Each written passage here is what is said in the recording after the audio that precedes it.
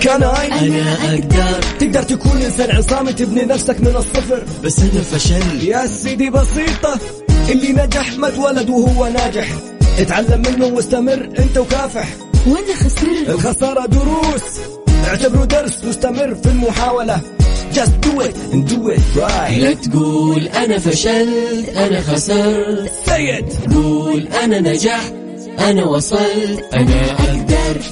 الآن اعرف حقوقك مع المستشار تراد باسنبل والمستشار والمحامي القانوني خالد أبو راشد على مكسف أم. مكسف أم هي كلها في المكس. تبي تسمع أغاني جديدة؟ ولا تبي تعرف أكثر عن الفنانين؟ مو بس الفنانين، حتى أخبار الرياضة، كل الأخبار اللي تحب تسمعها ومواضيع على جوك. كل اللي عليك إنك تضبط ساعتك على ميكس بي أم. ميكس بي أم مع عبد العزيز عبد اللطيف من الأحد إلى الخميس عند 7 وحتى 9 مساء على ميكس أف أم. اعرف حقوقك مع المستشار تراد باسنبل والمستشار والمحامي القانوني خالد أبو راشد على مكسف أم. مكسف أم هي كلها في المكس. السلام عليكم ورحمة الله وبركاته. مساكم الله بالخير ومساء الخميس. يا هلا وسهلا. اليوم 17 فبراير، يوم رقم 17 في ثاني شهر من السنة الجديدة. الله يجعل أيامكم سعيدة دائما يا رب.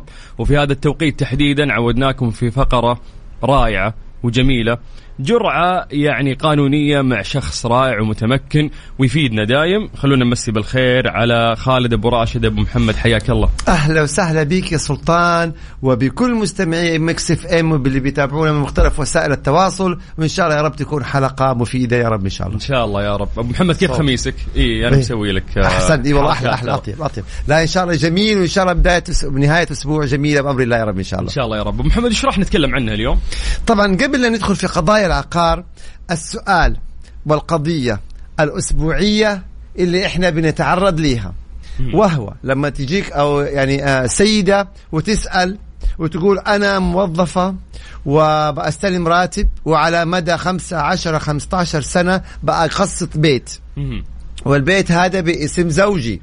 طبعا هذه مكررة وتتكرر دائما. طيب وبعدين يحصل خلاف أو يحصل إنكار لهذه الزوجة، يعني إما إنه يطلقها أو يتزوج عليها بعد ما يكون انتهت الأقساط أو قربت تنتهي. فلما تيجي تسألها طيب هل صك هذا المنزل مكتوب باسمك؟ لا. طيب هل مكتوب مشاركة بينك وبين زوجك؟ لا. طيب هل في اتفاقية مبرمة بينك وبين زوجك تحدد نسبة تملكك في هذا المنزل؟ لا. طيب هل في إقرار كتبوا زوجك يقر فيه إنه أنت اللي سددتي وأيضا يعني مثلا بيحفظ لك ملكية هذا البيت؟ لا. طيب هل في شهود؟ يا أخي زوجي. طيب لما ما وثقتي أي شيء كيف تبغي تضمني حقك؟ هنا يا سلطان ما أمامها غير تحليف اليمين. وطبعا الزوج اللي يأكل البيت حرام، يعني مسألة اليمين والعياذ بالله شرموه يا ابن هنا في الشريعة الإسلامية في قاعدة يا سلطان، وهي أن المفرط أولى بالخسارة. إحنا لما بنفرط في حقوقنا يبقى لا نزعل لما تضيع علينا الحقوق. هنا في مداخلة جميلة جدا بتقول طيب هل التحويلات المالية تثبت؟ جميل جدا. التحويلات المالية تثبت إنه في أموال دخلت في حساب الزوج. طيب فين ما يثبت إنه هذه الأموال لشراء أسهم في هذا البيت أو سداد تقسيط هذا البيت؟ ممكن التحويلات المالية تكون يعني قرض على الزوج، لكن لا يعني إنها تثبت ملكية هذا المنزل للأسف. أيوة. وفي البعض يعني السيدات بتعطي زوجها بطاقة الصراف وهو اللي بيسحب الراتب وهو اللي بيروح يسدد، فهنا دخلنا في تفاصيل أصعب وأصعب. فلذلك بنقول دائما وثقوا التعاملات، اكتبوا التعاملات. الموت والحياة بيد الله، الثقة ما لها دخل. خلينا نفترض الزوج طيب ومقر أمام الله ومقر أنه هي شريكة في هذا المنزل ومات الزوج، ما الأعمال بيد الله. صحيح. حيدخلوا ورثة الزوج في البيت. يا الله. مين ورثة الزوج؟ ممكن يقول لك الزوج والأولاد هو أصلا بيتنا. طيب والده، والدته، لو ما في أولاد مو حيدخلوا أخوانه.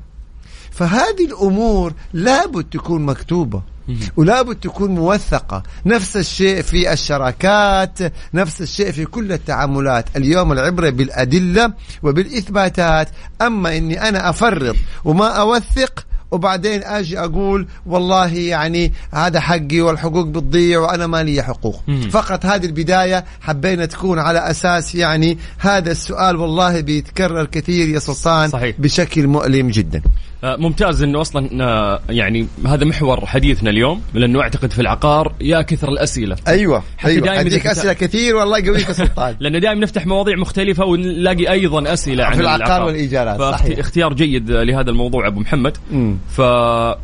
إذا ودك بس خلنا نطلع فاصل. أيوة. وبعدها راح نرجع ونذكر الناس يا جماعة إذا عندكم أي سؤال وجهوا لنا. عندنا المحامي الكبير خالد أبو راشد. أبو محمد ما يقصر واستشارته جيدة وإنسان فاهم في القانون. يبعتوا على الواتس، تعطيهم رقم الواتس بيطلبوه. هذا هو على 054-88-11-700. هذا الواتساب الخاص بإذاعة مكس اف ام. اكتبوا لنا كتابة، لا تسجلون فويس نوت، وبإذن الله راح نجاوبكم في فقرة اعرف حقوقك مع المحامي خالد أبو راشد. اعرف حقوقك مع المستشار تراد باسنبل والمستشار والمحامي القانوني خالد أبو راشد على مكس اف ام. مكس اف ام هي كلها في المكس. السلام عليكم ورحمة الله وبركاته. مساكم الله بالخير من جديد وحياكم الله في اعرف حقوقك مع المحامي خالد أبو راشد. يا جماعة اعطونا أسئلتكم على 054-88-11-700. أبو محمد. حلو يا سلطان. تبينا ننطلق في الإجابة؟ يلا على بركة الله نوضح جزئية بعدين ندخل على أسئلة. طبعا هنا بيتابعونا بيقولوا من القاهرة، من دول عربية، والله إحنا نفخر بيكم وبكل الدول العربية، واللي بيتابعونا من السعودية ومن خارج السعودية عبر وسائل التواصل. ده كلام جميل جدا يعني. وبعدين يا سلطان ترى أنا أحب الناس لما يثنوا علينا، لما الناس يمدحونا، ترى هذا شيء طيب والله يا سلطان. أكيد. أولا المدح شيء جميل جميل جدا يعني أنا الحقيقة نعم. هنا من الطائف يعني حلو. تدري إنك سويت شيء يا أبو محمد، يعني المدح ده ما يجيك على الفاضي، لأنه أنت فعلا قاعد تقدم لهم شيء يعني. الله يجزاك خير فعلا. يا والله سلطان يعني حبيب وغالي، الله يكرمك يا رب إن شاء الله. هنا بنقول إنه طيب هناخذ الأسئلة نسجلها، بس في البداية خلوني أعطيكم مقدمة بسيطة جدا. تفضل يا سلطان. عقد الإيجار كلنا متفقين إنه هو ملزم بين الطرفين. مالك مثلا عقار، مالك عمارة، مالك فيلا، عمل عقد إيجار مع المستأجر على رأس. طيب أول سؤال يجي المستأجر ويقول طيب أنا لو أبغى أخلي قبل لا ينتهي أو تنتهي مدة العقد، هل لازم أدفع له كامل قيمة العقد ولا أدفع له فقط لا غير عدد الأيام اللي أنا جلست فيها؟ مثلا أنا بدفع له عقد الإيجار على قسطين، بدفع له عقد الإيجار على 3 أقساط أو بشكل شهري. طيب هنا بنقول إذا كان عقد الإيجار مبلغ سنوي ويتم سداده على قسطين أو 3 أو 4، فأنت أيها المستأجر ملزم بسداد الإيجار طيلة مدة عقد الإيجار بالكامل، حتى وإن أخليت قبل انتهاء السنة. فالعقد يعني سنة الإيجارية ملزمة ليك حتى لو أنت أخليت. ليه؟ خلينا نفترض العكس.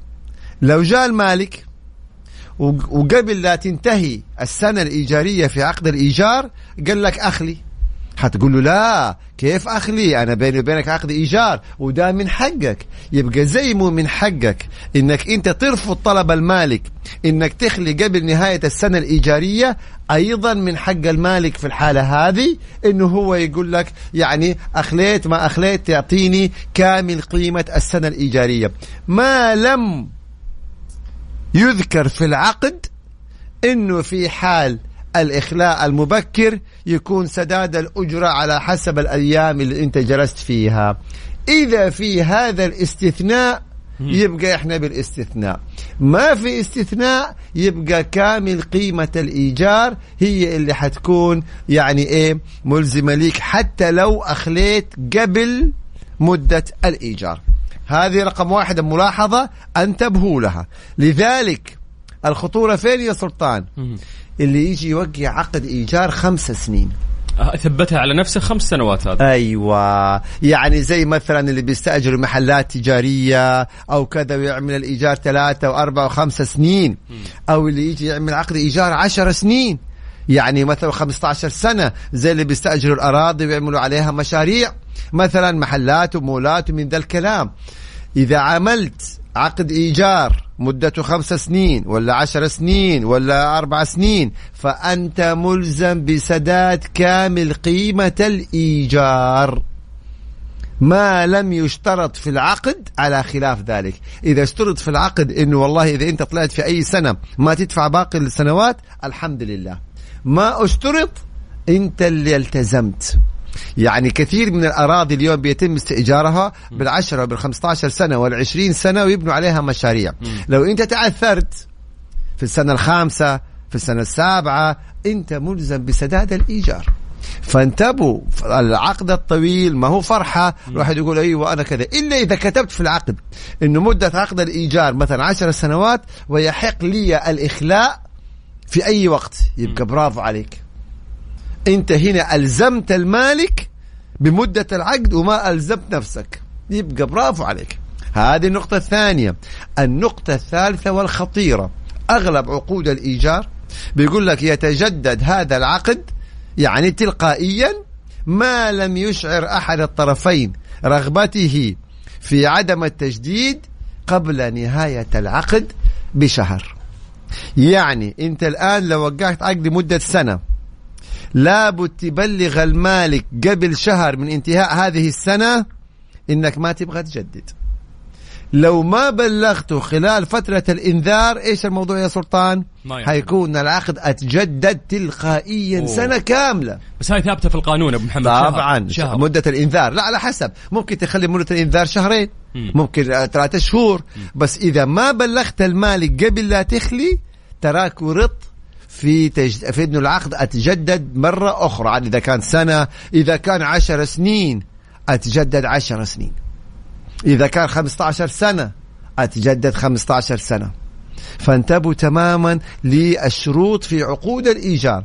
جزئية أخيرة قبل لا نأخذ الأسئلة أيضا، وهي إنه يأتي شخص ويقول طيب أنا وقعت عقد إيجار لمدة سنة، ده كلام جميل، وعملت ديكورات في الشقة، وعملت يعني مثلا دهانات وأمور، أو المحل التجاري وعملت ديكورات كلفتني. طيب وجاء المالك وبعد سنة قال لي خلاص أخلي، أنا أبغى والله هذا العقار.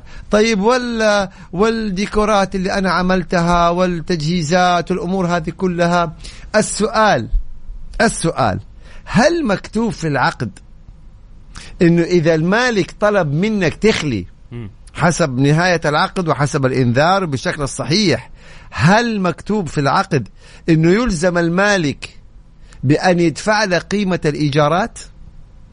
عفوا، قيمة الديكورات اللي أنت سويتها؟ إذا مو مكتوب، وأغلب العقود ما يكون مكتوب فيها هذا العقد، فانتبه أيها المستأجر، إذا وقعت عقد إيجار كل الديكورات اللي أنت حتعملها لو جاء المالك في نهاية السنة وقال لك أخلي، هو غير ملزم إنه يعوضك عن كل هذه الديكورات. فلذلك إذا أنت حتكلف مثلا هذه الشقة، أو حتكلف هذه الفيلا، أو حتكلف محلك يعني المستأجر بديكورات مثلا يعني مكلفة، لا تعمل سنة، أعمل 2 3 سنوات، لأنه حيحق للمالك عند نهاية السنة خلال مدة الإنذار يقول لك أخلي. فهذه يعني بعض الأمور أو بصفة عاجلة في عقود الإيجار، وهذه أكثر الأسئلة اللي بترد فيما يتعلق بعقود الإيجار. الآن إذا في استفسارات، إذا في أسئلة يا سلطان، طيب، نأخذها ونجاوب عليها بأمر الله تعالى، سواء كان في الإيجارات أو سواء كان في إيش، في أي فروع من أفروع القانون، قضايا أحوال شخصية، تجارية، عقارية، يعني معلوماتيات، كله أبدا كله. ابو محمد انا رتبت لك الاسئله، نبدا لك من السهل الى الصعب. تمام ان شاء الله ما عليك صعب، ربك ييسر. بس خذ اسهل سؤال. هات. السلام عليكم، لو سمحت حصل خلاف بيني وبين موظف في مقر عمله والاصوات ارتفعت وقلت للموظف حسبي الله ونعم الوكيل، هل تعتبر جريمه يعاقب عليها القانون؟ لا. شوف كيف طيب ذا. اي احسنت. لا يا اخي واحد يحسبني يعني هو، لكن كجريمه لا، لانه هو لم يسب ولم يشتم ولم يقذف ولم يتهم. يعني الواحد يقول حسبنا الله ونعم الوكيل، كلنا الحقيقة يعني مؤمنين وكلنا بنقول يعني ايه حسبنا الله ونعم الوكيل وتوكلنا على الله ومن توكل على الله فهو حسبه. يعني هذه الأمور كلها بتكون ايش يعني الحمد لله رب العالمين إن شاء الله أمور جيدة يعني قدر الإمكان. ففي هذه الأمور عشان نوضح متى يحاسبك القانون، إذا سبيت هذا واحد، إذا اتهمت هذا اثنين، إذا قذفت هذا ثلاثة، إذا تحرشت هذا أربعة، إذا اعتديت بالضرب يبقى هنا طبعا دخلنا في إيه في رقم 5. أما الصوت يعني إذا كان والله أنت عليت الصوت، يعني عليت الصوت هنا ممكن يكون سوء سلوك ولكن لا يعتبر جريمة. هذا الكلام يقودنا يا سلطان، خليني أسألك سؤال ونغير شوية المود ونرجع تاني. تمام، يلا ركزوا معنا يا شباب. هل الاستفزاز جريمة؟ أباك يا سلطان تجاوب. شوف يا شباب سلطان الآن حنحطنا يعني أنا أعتقد من حسب وجهة نظري البسيطة، أيوة، دام ما صار في قذف مباشر، دام ما صار في تعدي أو ضرب مثلا، فالاستفزاز يعني مو جريمة. والله برافو، والله تحية رائعة يا إخوان، سوونا تحية. ما عندكم صفقة في الإذاعة ولا تحية؟ تعلمنا منك يا أبو محمد، تعلمنا منك. عارفين ليش يا شباب؟ أول شيء لا يوجد نظام يعرف ما هو الاستفزاز. أنت أول مرة لازم نعرفه عشان نعرف. يعني عندنا نظام مثلا مكافحة الإيذاء أو الحماية من الإيذاء بالأصح، عرف لنا ما هو الإيذاء. نظام مكافحة، شو بيصفقوا لك هنا يا سلطان، بحيوك يا شباب. نعم يعطيهم العافية. تمام. مثلا مكافحة التحرش، عرف لنا ما هو التحرش. الجرائم المعلوماتية تم تعريف ما هي الجرائم المعلوماتية اللي عبر من خلال الشبكة العنكبوتية وكذا وكذا وكذا. طيب الاستفزاز، هل في نظام عرف الاستفزاز؟ لا يوجد نظام عرف الاستفزاز. إذن هذه الكلمة لا قيمة لها في القانون. زي ما قال سلطان، في سب، في شتم، في اتهام، في قذف، يبقى دي هي الجرائم. أما تيجي تقول لي والله هو بيكلمني على الصوت، والله يا شيخ هو يعني أنا فريقي انهزم وهو طقطق علي، نرفزني، استفزني، قال لي يا أبو 2 ولا أبو 5 ولا أبو 10 ولا أبو كذا. هذه الأمور كلها، والله هو يتكلم شاور بإصبعه كذا في عيني، أو أنا بتكلم يا شيخ شوف يبتسم ابتسامة فيها إيه، فيها استفزاز. كل هذه الأمور لا قيمة لها في القانون. بعدين الشيء اللي يستفزك ممكن ما يستفز غيرك، صحيح، هذه مسألة نسبية. فالمسألة هذه إيش ما لها علاقة في الموضوع. أيضا تعليقات بتيجي يا سلطان يقول لك طيب والطقطقة نفسها يعني. طيب هو السؤال، هل في تعريف لشيء اسمه طقطقة؟ ما في تعريف. شوفوا استفزاز، طقطقة، ايش كمان يا سلطان، كل المصطلحات هذه يعني عموما كلمة مطاطية يعني ما تقدر تقيس عليها يعني. بالضبط. في شيء اسمه سب، قذف، اتهام، يبقى هنا دخلنا في الجرائم. غير كذا طبعا الغالب انه ما بتكون في اي شيء من هذا القبيل. يعني اعطينا اسئله، عندك اسئله. التنمر، التنمر هذا هنا موضوع يعني هذا يحتاج حلقة كاملة عن التنمر وأضرار التنمر. وأنا أعرف التنمر بالسخرية والاستهزاء بالآخرين. السخرية والاستهزاء بالآخرين، هنا ممكن أن يصل هذا التنمر إلى جريمة، لأنه أنت لما تستنقص وتستهزئ بالآخرين هنا ممكن على حسب صيغة هذا الاستهزاء فقد يدخل في التنمر العنصرية. لما تأتي لفلان ويعني مثلا تعايره بجنسيته أو بديانته أو بمذهبه أو بخلقته اللي الله عز وجل يعني أكرمنا جميعا وخلقنا فيها، فهذه الأمور قد يدخل من ضمنها العنصرية، قد يدخل من ضمنها السب مثلا والإساءات. نعم، فهنا ممكن يكون فعلا يعني إيش يدخل فيها الجرائم حسب الصيغة وحسب النص وحسب الحالة. طيب ممتاز. اتفضل أستاذ يا سلطان إذا عندك الاستفسارات طيب. اللي في الواتس. يقول لك عملت عقد تصنيع منتجات عند أحد المصانع وتجاوزت المدة 6 أشهر ولم يتم التصنيع. جميل. علما بأن العقد لم يتضمن تاريخ محدد لتسليم المنتجات. يصير الكلام ده؟ يقول يحق لي التقدم بالشكوى والمطالبة بتعويض على الأضرار التي لحقت بنا. يعني هذه هنا أنا أشكر على السؤال. هذه هنا مشكلة العقود لما يعني تكون بشكل غير دقيق. معقولة يا أستاذ الكريم، معقولة تعمل عقد مع مصنع بتصنيع منتجات وما تحدد موعد الاستلام؟ يعني الآن أنت ترفع قضية وتقول إني أنا أبرمت عقد معاه بتاريخ كذا وإلى هذه اللحظة لم يسلمني مثلا المنتجات المراد تصنيعها. فيعني هنا ممكن القضاء حيستدعي هذا المصنع وحيشوف إيش أسباب التأخير وعلى الأقل حيلزمه وحيقول له طيب متى حتسلم. يعني أنت صعبتها شوية، لكن يعني ترفع دعوة في القضاء والطالب بتسليم المنتجات طالما إنك دفعت مثلا مبلغ. فلذلك العقود يا أخوان لابد تكون صياغتها دقيقة. مو العبرة والله أنا عندي عقد. طب العقد إذا كان ضعيف فلا قيمة له، ما استفدنا منه. لابد العقد يكون عقد دقيق صحيح عشان يحمي الحقوق.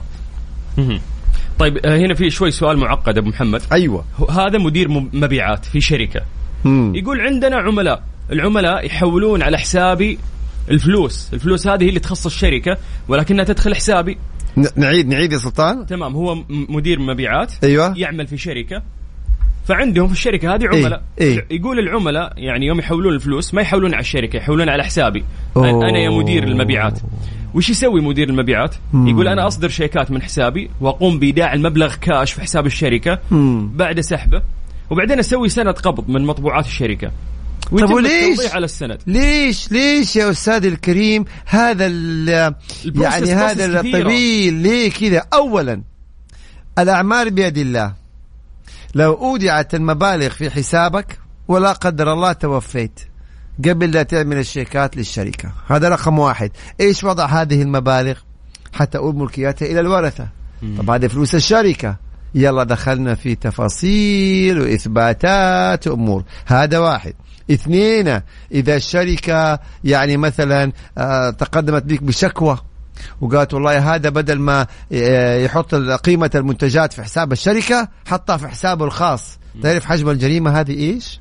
مصيبة. حتى وإذا افترضنا الشركة موافقة خطيا، العميل حيشتكي مين؟ حيشتكي الجهة اللي أودع فيها الفلوس.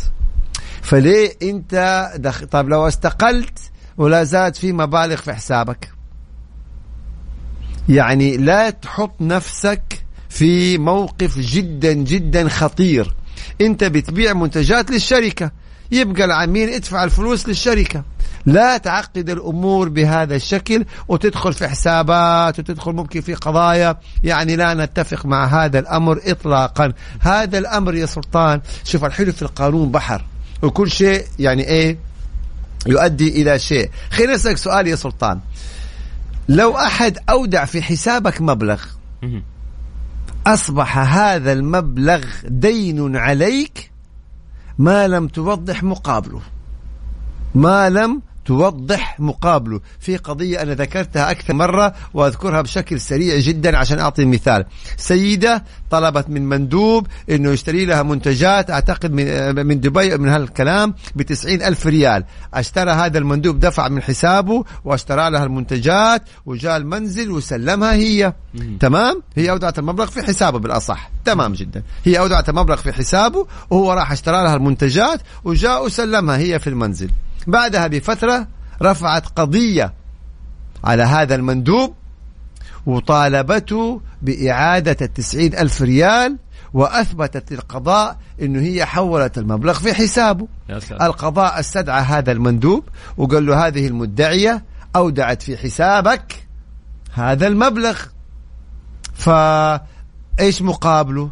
قال والله أنا سلمتها المنتجات في البيت. طيب وين هل عندك إثبات إنك سلمتها هذه المنتجات؟ في سند قبض، في فواتير، في تواقيع، في شهود؟ ما عنده إثباتات. حكم عليه بإلزامه بإعادة المبلغ لهذه السيدة. حتقول لي أخذت فلوس حرام، أخذت فلوس حلال، في النهاية العبرة بالإثباتات وبالبينات. أو حندخل في تحليف اليمين ونرجع نقول يا سلطان اللي يأكل حرام ما حيستصعب كثير والعياذ بالله جزئية إيش؟ تحليف اليمين. فلذلك لما تودع مبالغ في حسابنا لابد يكون عندنا ما يثبت سبب هذه المبالغ وسبب هذه الإيش. يعني زي اليوم مثلا هدول اللي بيعوا مثلا يعني منتجات كذا بسيطة وكذا وتتحول مبالغ على حسابهم، لو الشخص اللي حول مبلغ اشتكاك لازم تثبت انك انت سلمته مقابل هذا المبلغ. مهم هذا الموضوع جدا جدا حساس يا سلطان، ولا نثق يعني، وحتى مهما كنت واثق لازم تضمن يعني. بالضبط هذا الكلام يا طويل العمر، وتريح اللي امامك تتعامل معه وتريح نفسك. طيب ابو محمد، في مشاكل دائما مع المستاجرين. ايوه مشاكل المستاجرين ما تخلص. فيقول لك هل نقدر نستخدم لغة تهديد مع المستأجرين؟ وهل نقدر نحط مثلا مبلغ تأمين في العقد إن ينظف الشقة مثلا؟ أقدر أحط بنود زي كلام جميل، برافو عليك. مبلغ التأمين حق من حقوقك يا مالك، إنك تحط مبلغ تأمين إنه في حال إخلاء الشقة إذا كان في أي أضرار أو تلفيات تخصم، يبقى ده كلام سليم. التهديد، ما هو معنى التهديد ومتى يكون يعني مجازا تجاوزا التهديد جريمة ومتى يكون قانونيا؟ أيوة، اليوم التهديد يكون جريمة إذا توعدت إنسان بارتكاب جريمة. إذا توعدت إنسان بارتكاب جريمة فهذا التهديد المجرم الذي يعاقب عليه القانون. كيف؟ والله لا أضربك، لو سويت كذا حاعتدي عليك، يعني هددته مثلا في حياته ولا في جسده ولا في عرضه ولا في أهله ولا في ممتلكاته، أكسر لك سيارتك، أكسر لك بيتك كذا. التوعيد أو التوعد بالجريمة، بارتكاب الجريمة أو بارتكاب مخالفة، هذا تهديد مجرم. اللبس اللي بيصير إيش؟ لو جيت قلت أنا لو ما دفعت لي الإيجار راح أشتكيك، لو ما دفعت لي مستحقاتي راح أقاضيك. طب هذا ليس بتهديد، هذا حق نظامي كفلته الدولة لكل صاحب حق، وأنا بأذكرك بحقوقي. لو ما دفعت لي الإيجار حقاضيك، هذا مو تهديد، هذا حقي. لو ما عملت لو ما دفعت مستحقاتي أو كذا أنا حستكيك، لو تطاولت علي راح أشتكيك. هذه حقوق، هذا ليس تهديد. التهديد هو التوعد بارتكاب جريمة. هنا الشباب اللي بيتفاعلوا معنا في هذا بنقول أي مبلغ بيتودع في حسابك ترى أنت ملزم بتبريره ولا ممكن يكون دين عليك. خوف هذا الموضوع هذه أي مبلغ راح يدخل حسابي. طيب ممكن شخص جاني وحول لي 40,000 خلاص دين عليك ما لم تثبت مقابله. طيب دخلت حسابي. طيب دخلت حسابي دين عليك. دين عليك. يعني تخيل بالله يا سلطان، يعني اللي بيبيعوا منتجات هذه يعني ومعمول وأكلات وشغلات ومن ذا الكلام منتجات كذا، وتقول له حول لي على حسابي 100 و200 و300 و400. طيب هذا كله دين عليك ما لم تثبتي إنه استلم هذا المنتج. طب أنا كقاضي هعمل إيه؟ لو جاء شخص قال أنا حولت على سلطان 100 ريال مقابل إنه سلطان مثلا يعمل العمل المعين أو يسلمني شيء وما سلمني هو، أنا كقاضي عندي إثبات إنه الرجل أودع في حساب سلطان، وفي نفس الوقت سلطان ما عنده ما يثبت مقابل هذا المبلغ، يبقى أنا راح أحكم على سلطان. يعني المسألة يعني جميل إن من القضايا الواقعية اللي بنعيشها بنوضح لكم هذه التفاصيل علشان تنتبهوا لها تماما. هات يا سلطان. طيب يا طويل العمر، يقول لك إنه أنا اشتريت منزل وكتبت المنزل باسم زوجتي بسبب عدم وجود ابن لديه. طيب يحصل. وصار في مشاكل عائلية. الآن رزقني الله ابن وتم مناقشة زوجتي بنقل ملكية البيت، ولكن الزوجة لا تقول يا سلطان. إيه، وصارت بينهم يعني أنكرته وما عنده أي قرار أو دليل يثبت بأن البيت حقي، فماذا أفعل؟ والله هذه قلبت الموضوع. الزواج 18 سنة. 18 سنة زواج. هذه تفاصيل بس يعني 18 سنة زواج. 70 يا شباب السؤال هذا. يعني الرجل اشترى منزل وسجله باسم زوجته، ويعني لسبب مثلا ما عنده ما أنجب أو لأي سبب ما سجل المنزل باسم زوجته، وبعدين الله عز وجل رزقهم بابن ولما جاء قال للزوجة رجع البيت لي أو أعيد البيت سجليه باسمي، أنكرته، رفضته، قالت له ما لك بيت عندي. طيب هنا أنت ترفع دعوة في ملكية عقار، ترفع عليها هذه القضية وحاول تثبت أنك أنت من قمت بسداد هذا الثمن أو بثمن هذا المنزل. ليش؟ لأنه يعني ما نبغى نوصل لتحليف اليمين، خلي تحليف اليمين هذه آخر مرحلة. ترفع دعوة في ملكية عقار وتدعي بملكية هذا العقار وتقدم مثلا إثباتاتك، ويقول ما عنده إثباتات. طب اشتريت البيت كيف؟ نقدا يعني مثلا قبل 18 سنة كاش ولا بشيك صادر من حسابك؟ أطلب من القاضي أن يوضح يعني كيف هي اشترت البيت يا شيخ، هذا البيت مبلغه من فلوسي من حسابي، هذا الشيك ولا هذا الحوالة ولا كذا. فهذا يعني دليل جيد إلى حد ما. إلا إذا ادعت عن تثقيف وقالت يا شيخ هو اشترى البيت ولكن وهبني إياه. فإذا كان هبة يبقى هنا حندخل في دعوة أخرى وهي العودة في الهبة، استرداد الهبة، وهذه فيها أحكام وفيها شروط. فيا تدعي دعوة في ملكية عقار إنه البيت هذا ملكك وإنت نقلته صوريا، أو إذا كان هبة يبقى دعوة استرداد هبة ولها الأحكام، والله المستعان. وبعدين يا أختي كريمة 18 سنة يعني وين العشرة يا أخي؟ يعني أنت كنت تقول كلام حلو أبو محمد إنه الناس اللي يظلمون حتى إذا وصل الحلف اليمين ما راح تفرق معه، والعياذ بالله. فكيف إنه شخص ممكن تهون عليه العشرة وإنه يظلم عشرة وزوجها وأبو ابنها، يعني اليوم دنيا وبكرة آخرة. فيعني يا شباب حلوا الأمور هذه قدر الإمكان يعني. ومهما كنا طيبين لا تخلي هالطيبة تلمس الشخص اللي أمامك، لأنك لازم تكون واثق من حقوقك ومتأكد عشان ما تطيح فخ مثل هذا الفخ. والله حتى تفاعل جميل يقول لك وين العشرة؟ والله الظاهر عند الفلوس العشرة يعني شوية ما حتكون دقيقة. الفلوس أحلى من العشرة يا هذا الكلام. وهنا الشباب يقول لك الفلوس تعمل نفوس، للأسف يعني هذا يعني صحيح. هنا أيضا من ضمن المداخلات الجميلة حقت الشباب يقول اتفاق الشفوي. الاتفاق الشفوي فين إثباته؟ ما عندك غير تحليف يمين. والبعض يقول لك يا أخي القضايا طول سنين، يا أخي الحق بيضيع. إيوه مين السبب في إنه القضايا طول؟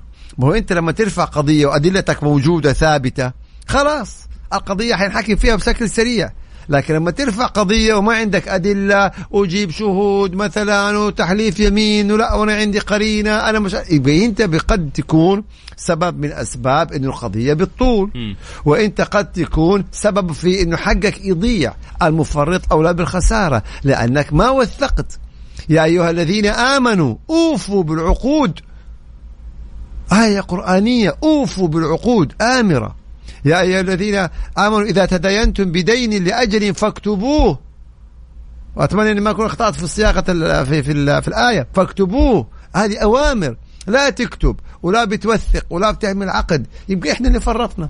هذه المسألة حلوة برضو جملة المفرط أولى بالخسارة. هذه قاعدة شرعية، هذا أنت اللي فرطت في حقك. أبو محمد إذا ممكن في سؤال. أيوة. بعد تنظيم الأحياء العشوائية اللي صارت في جدة، جميل، في أشخاص انتقلوا وصاروا يبحثون عن إيجار. هنا أيوة. صارت في عملية رفع في الإيجارات. صحيح. ففي شخص يقول أنا ساكن لي 4 سنوات، شخص عادي يعني برا جميل موضوع جميل جميل. فجأة بعد 4 سنوات جاني اللي أنا مستأجر عنده، أيوة. ورفع الإيجار علي. فأنا وش أسوي؟ أقدر حقه إذا رفع الإيجار خلال المدة النظامية قبل انتهاء العقد، يعني جاء قال لك يا فلان انت عقدك حينتهي في التاريخ الفلاني، ترى انا ما راح اجدد معاك الا اذا دفعت لي المبلغ كذا، رفع قيمة الايجار، يبقى حق من حقوقه، حق من حقوقه. يعني زي ما في حقوق للمستأجر أيضا هذا حق للمالك، ولكن بشرط عند تجديد العقد. يعني ما يحق له يرفع عليك الإيجار وعقدك لا زال ساري، لا، لكن قبل تجديد العقد إذا جار قال لك والله أنا زودت الإيجار، يا تبغى تكمل أو تخلي، أصبح هذا حقا من حقوق المالك. مثل ما للمستأجر حقوق أيضا للمالك حقوق.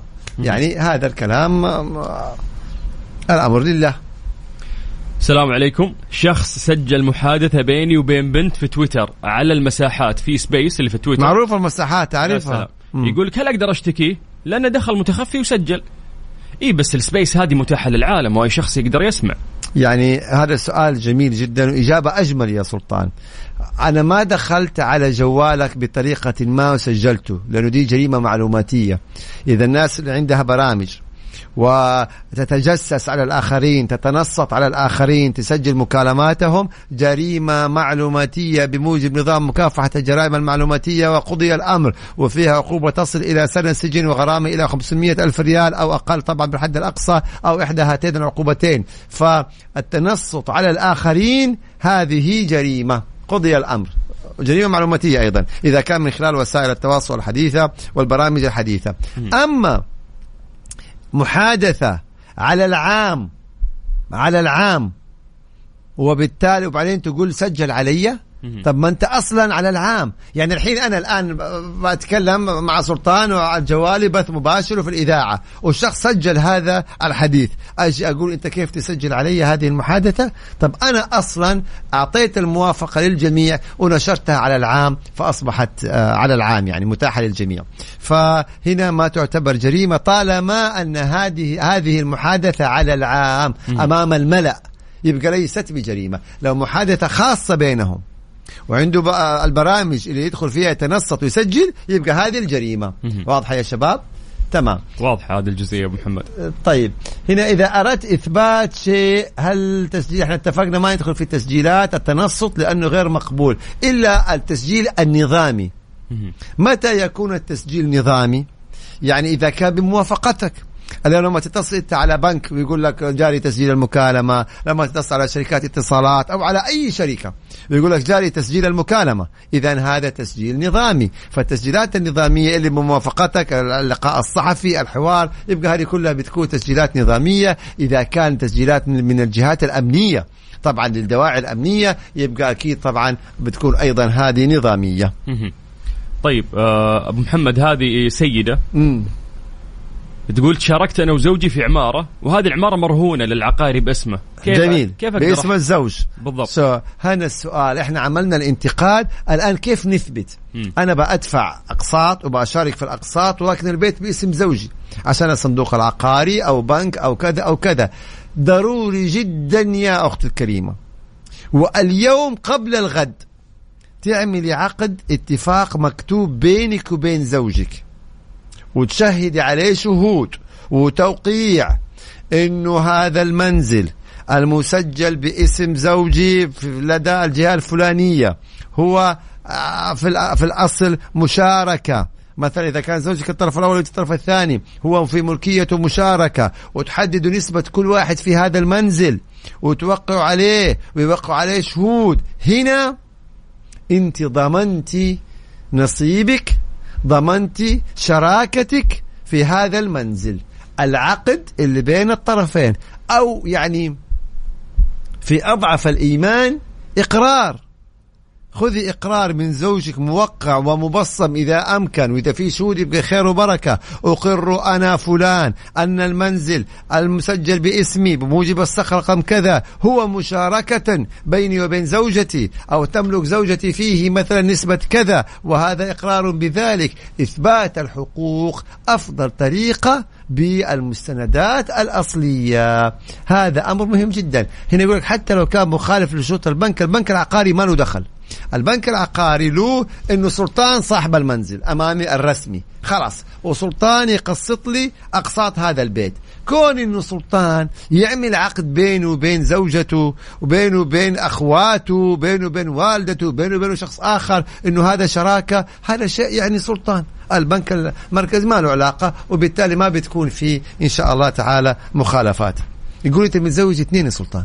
والله يا ليت يا ابو محمد، الله يسمع منك. يعني داخلين على ويكند وزوجتين يدلعوني، اتمنى هالشيء، ولكن للاسف انا يعني احنا الان نقول انه سلطان الشدادي بيعلن من البدايه انه ناوي يتزوج 2. ليه لا؟ مو الشرع يعني عندك 4 اي حق لي هالشيء. نعم. يعني هذا اعلان رسمي انك انت ناوي. يعني اول شيء الدين يدعمني، ثاني شيء القانون. ما قلنا شيء، ما قلنا شيء، احنا نقول انت ابو القانون يا ابو محمد. تبغى 2 و3 يعني تتزوج. اذا عندي المقدره ليه لا؟ والله طيب هذا كلام خلينا بس أمس إنه ما يتغير الكلام هذا مع إن شاء الله معول زوجة على خطوبة. طيب محمد أنا استأذنك إنه إحنا نطلع فاصل، يلا. وخلال هذا الفاصل راح نجمع أسئلة بعد ونجاوب الناس يا جماعة عن طريق الواتساب على 054-88-11700. اكتبوا لنا بس أسئلتكم وبإذن الله راح نجاوبكم. اعرف حقوقك مع المستشار طراد باسنبل والمستشار والمحامي القانوني خالد أبو راشد على مكسف أم. مكسف أم هي كلها في المكس. مسي عليكم بالخير وحياكم الله ويا هلا وسهلا في فقرة اعرف حقوقك مع المحامي خالد أبو راشد. أبو محمد جاهز؟ يلا أعطينا أسئلة سريعة حاول نأخذها كلها قدر الإمكان. طيب الآن مع كثرة الفعاليات عندنا في المملكة العربية السعودية للأسف صار في سوق سوداء، الناس تشتري التذاكر تتحفظ عليها وإذا قربت الحفلة تبيعها، وللأسف إذا باعتها لك التذكرة تطلع مو شغالة. عشان لا تشتري من السوق السوداء، علشان بنقول لا تشتري من السوق السوداء. طيب. كثير ناس يشتروا ويطلع يلاقيها استخدمت. للأسف أنا كنت مضطر واشتريت واستخدمت، كيف أرجع فلوسي؟ يلا أثبت إنك أنت اشتريت هذا التذكرة بهذا المبلغ، حولت له على أيوة حوالة. برافو عليك، يبقى أرفع قضية عليه، عندك إثبات الحوالة وقول إنه هذا مقابل تذكرة وطلعت مستخدمة. هنا القاضي حيستدعي صاحب الحساب اللي حولت عليه المبلغ ويقول له أثبت لي مقابل هذا المبلغ. أصبحت طبعا قضية. وإذا ما أثبت يعيد له المبلغ. لو المبلغ صغير في إن شاء الله ريال، إيه 150 ريال مثلا، إن شاء الله ريال. القضاء ما حدد حد أدنى ولا حد أعلى لقيمة أو مبالغ المطالبات. ممتاز. طيب يقول لك كنت مأمن على سيارتي وكانت مع السائق وحصل لها حادث والسائق ما معه رخصة وحصل الحادث. هنا يا طويل العمر نرجع لعقد التأمين وشروط عقد التأمين. فإذا كان أنا ما أعرف العقد مو أمامي، لكن إذا كان إنه من شروط عقد التأمين أن يكون قائد المركبة له رخصة، وإذا طلع ما عنده رخصة ما فيها تأمين، يعني نرجع دائما نقول قضايا التأمين أرجعوا للشروط المنصوص عليها في عقد التأمين. تسجيل المكالمات الصوتية لإثبات الدليل على الطرف الآخر هل تدخل تحت الجرائم المعلوماتية؟ أنت سجلتها كيف سجلت؟ واحد اتصل عليك وتعدك على بيتك وانت اوريدي عندك التسجيل، يعني لا هذا ما في جريمة معلوماتية. لكن استخدمت برنامج للدخول عليه وتسجيله، لا هنا جريمة معلوماتية. لكن واحد كلمك وسجلت هيعود تقديرها للقضاء. هل يحق للمالك أخذ مبلغ تأمين وهل له أن يشترط؟ نعم يحق له يأخذ مبلغ تأمين. اشتراط عدم إزعاج الجيران عادي في العقد اكتبها؟ ايوه طبعا، لأنه أصلا إزعاج هذا أمر مرفوض. حتى الأسئلة كلها يا سلطان إذا خلصت أسئلة أنا عندي كمان قول. يحق لرجل الأمر رفع صوته على مواطن، نقول إنه في يعني مرة شد كلام بينه وبين رجل الأمر. معيار رفع الصوت يعني هو الأصل إنه لا غير مقبول، يعني رفع الصوت يعني إنما يعني في حدود. طيب ممكن، لأنه رفع الصوت في حد ذاته ما يقدر نقول إنه هذه جريمة. يعني لكن في حسن السلوك وفي سلوك جيد وفي سلوك غير جيد، هذا هو يعني. نعم. هنا إذا أردت إثبات شيء أسجل مكالمة أو لا، يعني حاولوا تثبتوا من غير التسجيلات. يعني إذا كانت المحادثة عن طريق الواتس فهي إثبات، الرسائل النصية SMS هذه إثبات، إيميلات إثبات. الآن في نظام الإثبات، نظام يعني صادر مؤخرا يحدد الإثبات، المراسلات الخطية إثبات، الشهود إثبات. يعني قدر الإمكان مسألة التسجيلات لأنه لا زال فيها لبس وطريقة التسجيل فيها لبس، فقدر الإمكان نحاول بإيه. يعني قلت لي شيء والله سلطان طب أرسل لي رسالة، أرسل لي واتس، أرسل لي إيميل لو سمحت، كذا يعني وهكذا يعني. طيب كيف أسوي وكالة لابني أقل من 18 سنة؟ والله نرجع لشروط الوكالات، إذا كان يقبل له وكالة أو ما أعتقد أنه هو يحق أنك تعملي له وكالة. شاركت زوجي في بناء عمارة، أيوة، وما وثقت الشراكة وزوجي توفى. هذا اللي احنا قلنا، هذا اللي قلنا. المشكلة أبنائها الآن رافضين كتابة نصف العمارة باسمها، علما أنهم عارفين بمشاركتي لهم. يعني القانون قانون، عندكم عائلة وأم وأبناء وكذا، لكن الأمر لله. ترفع قضية على أبنائك بملكية هذه العمارة، وإذا ما عندك أدلة تحلي فيهم اليمين. إذا عندك أدلة قدم الأدلة. بكل ألم أتحدث عن إنه ترفع قضية على أولادها. يعني بالنسبة للأبناء، يعني هذه والدتكم، بتاكلوا مال والدتكم، بتنكروا والدتكم لهذه الدرجة. الدنيا يعني دخلت في نفسكم، والدتكم تاكلوا مال والدتكم، والمشكلة دافعة. يعني ولا تقل لهما أف وإنتوا بتاكلوا مال والدتكم وبتنكروها. ما بعلق يعني المفروض تعطونها من غير ما تدفع، هي دافع ولها حق وجاحدينها، يعني هذه مصيبة والله. هاي. طيب هل من حق البنك يلغي الحساب في حال سحب المبلغ من الحساب والهوية منتهية؟ هذا يرجع لشروط طبعا الخاصة بالبنك وشروط استمرارية الحساب. طبعا البنك أحيانا بيرسل لك رسالة يقول لك تعال حدث معلوماتك، تعال جدد الهوية، يبقى هذه أكيد طبعا من الشروط الخاصة بالبنوك، تجديد الهوية وتحديث المعلومات، هذا أمر مهم جدا يعني. وهذه التعليمات بتيجي من مكة المركزي اللي هو مؤسسة النقد سابقا. أيوه. طيب هل بالإمكان تصعيد قضايا الحوادث المرورية للقضاء العام في حال تم اكتشاف تلاعب في شركات تقدير الحوادث مع العملاء أو مماطلة؟ طبعا شوفوا القضاء متاح للجميع، وإحنا بنقول في حال اكتشاف تلاعب، إذا أنت اكتشفت تلاعب تقدم دعوة وتثبت هذا التلاعب، والمتلاعب سوف يعني يجازى. طيب بالضبط، كلهم بيعلقوا تعليقات كبيرة إنه كيف فصل الأمر بالبعض، إنهم يأخذوا مال والدتهم وينكروها في مالها وفي حقها وفي تعبها وفي شراكتها في هذا المنزل. يعني ما شاب رأسنا في القضايا من قليل يعني. أبو محمد هو شاب الرأس.